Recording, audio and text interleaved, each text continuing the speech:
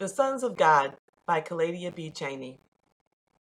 Many of we long and yearn to overcome, to walk upright, to become someone. We can see it clearly from a distance, just beyond the realm of hope. It can be ours within an instant. We only must release the rope that ties us to complacency, delinquency, and procrastination. Challenge yourself and dare to believe that yours is of creation. We have all we need in life, and that of godliness. Be empowered by the living hope received in the Anointed One's righteousness. This is your hour right here, right now. Be renewed, transformed in the power of your mind. Personally, make this your declaration vow. I am uniquely one of a kind.